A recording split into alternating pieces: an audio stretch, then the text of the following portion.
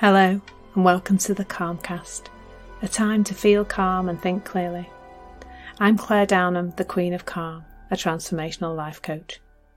I was a burnt-out head teacher who finally made the journey to calm after years of trying, and I want to prevent you from having to do the same. The Calmcast is a series of short explorations, gently guiding you back to your natural state, which is calm and clarity. Just listen like you would listen to music, with an open mind and curiosity. There's nothing else to do. Now let's relax into today's episode. So today's title is Association, and I have many experiences of this.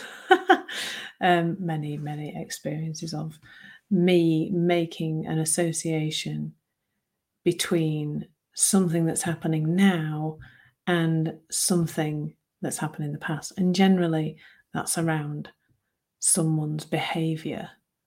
I've had an experience of it this morning where my fiance and I received a message, and we both, he started it.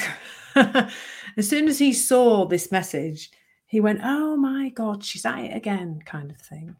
I don't need to tell you who it is, but and then I read the message as well, and I joined him in this kind of, "Oh, she's behaving in the same way again." But actually, when we both took a breath and read the message, it was actually just a simple request for something which we were able to say no to. It's absolutely fine for us to say no. When we'd said no, we just got a thumbs up emoji because she accepted that we said no.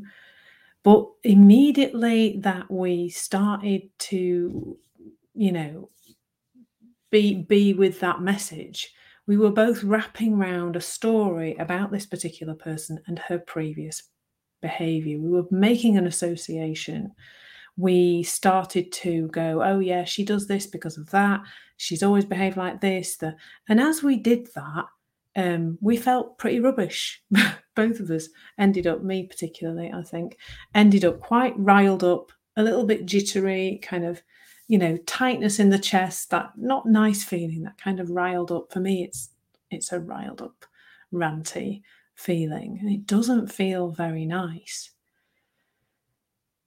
And it's because of that association that we make. It's because we're taking a piece of information, and instead of just being present with that piece of information, whether that is somebody's words in a message, or, this is often about people, or a situation we have to go into, or somebody's behaviour, etc., etc.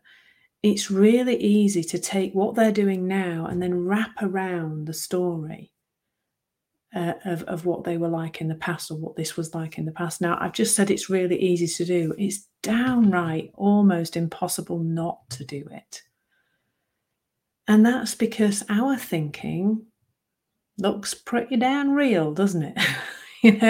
It looks pretty real to us, what we think.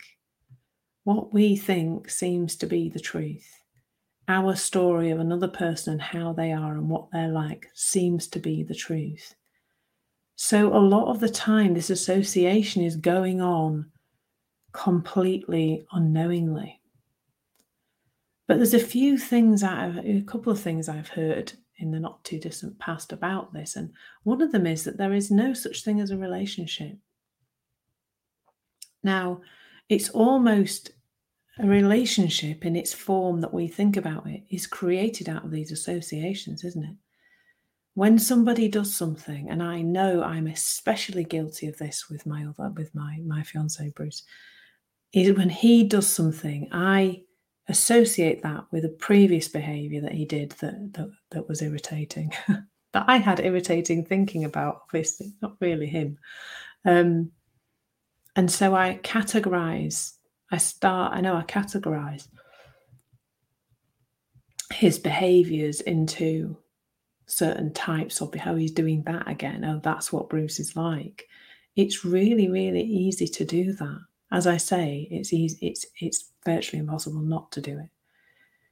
But I think what happens as we start to become aware that we are doing it, like you're doing it all the time. I'm even doing it in this live, associating it to previous experiences of this. How many people are watching and all that kind of blah de blah stuff. I care less and less about that, if I'm honest. I know some people are watching, listening, whenever, at some point now or in the future. So it's fine. And even if there weren't, I just like doing it. So that's okay too. When we start to become aware that we're making these associations, they naturally start to fall away because they have nothing to do with the present moment. And you are a present moment being. That's where you really work. In fact, it's the only place you really work very well at all. There's just this. There's just this moment. There's just this reality. And if you're associating it, we're generally associating it to the past, aren't we? Then you're not in the present moment. There's too much story of the past wrapped around it. But the clue ran through my body this morning. The clue was I felt jittery, I felt tight, I felt riled up. That's the clue. That's the clue to let us know that we've drifted off course. It's letting us know we're not in the present moment 100%. We're off somewhere else.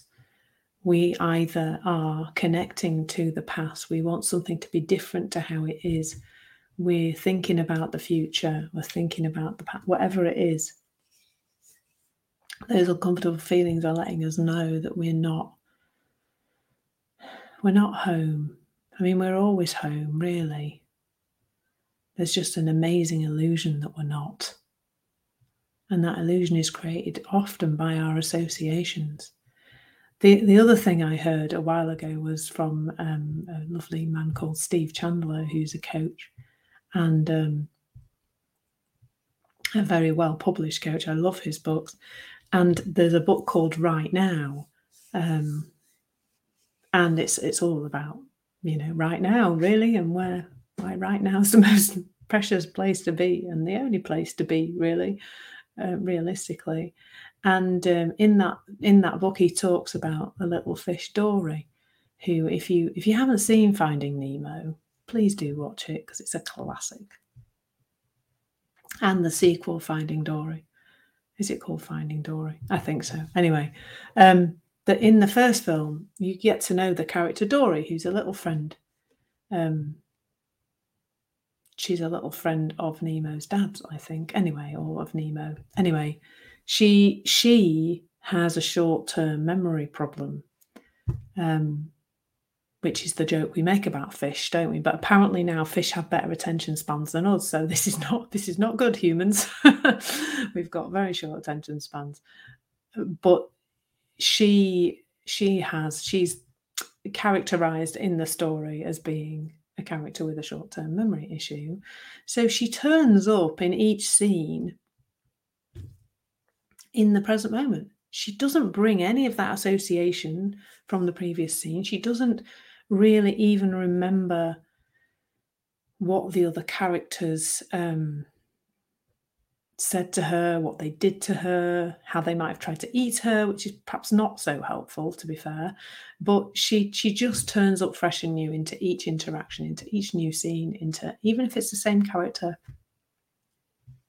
that she's met before, she still turns up fresh and new. And how amazing would it be to be in that place?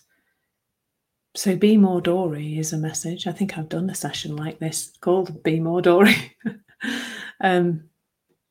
But we find that hard because we're automatically doing this, associating all the time, connecting the threads together. And I wonder actually whether it's just because that's kind of a human thing, isn't it? If you found food in a place previously and you're hungry again, you're going to go back to that place and try it. So there's this kind of process of associating things from the past with the present.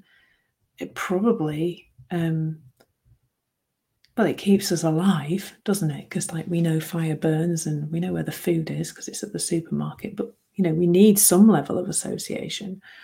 But when it's taking us out of the present, when it's making us feel uncomfortable, when it's disconnecting us from other human beings or creating a gap between us and other human beings, that's when it's perhaps not so helpful. And it's worth bringing some awareness to, it really is. So yeah, bring some awareness to where you are associating. And with that bit of awareness, you'll just start to do it less because it will make less sense to create those unpleasant associations that then make you feel off. Although, let's be honest, I didn't catch it this morning, but that's okay too, because we're all human, aren't we? Thank you so much for listening. There's nothing to do now but bring some awareness to how this is working out in your life. Listen regularly to experience longer and longer periods of calm. This has been the Calmcast with Claire Downham, Queen of Calm. Take care and keep listening.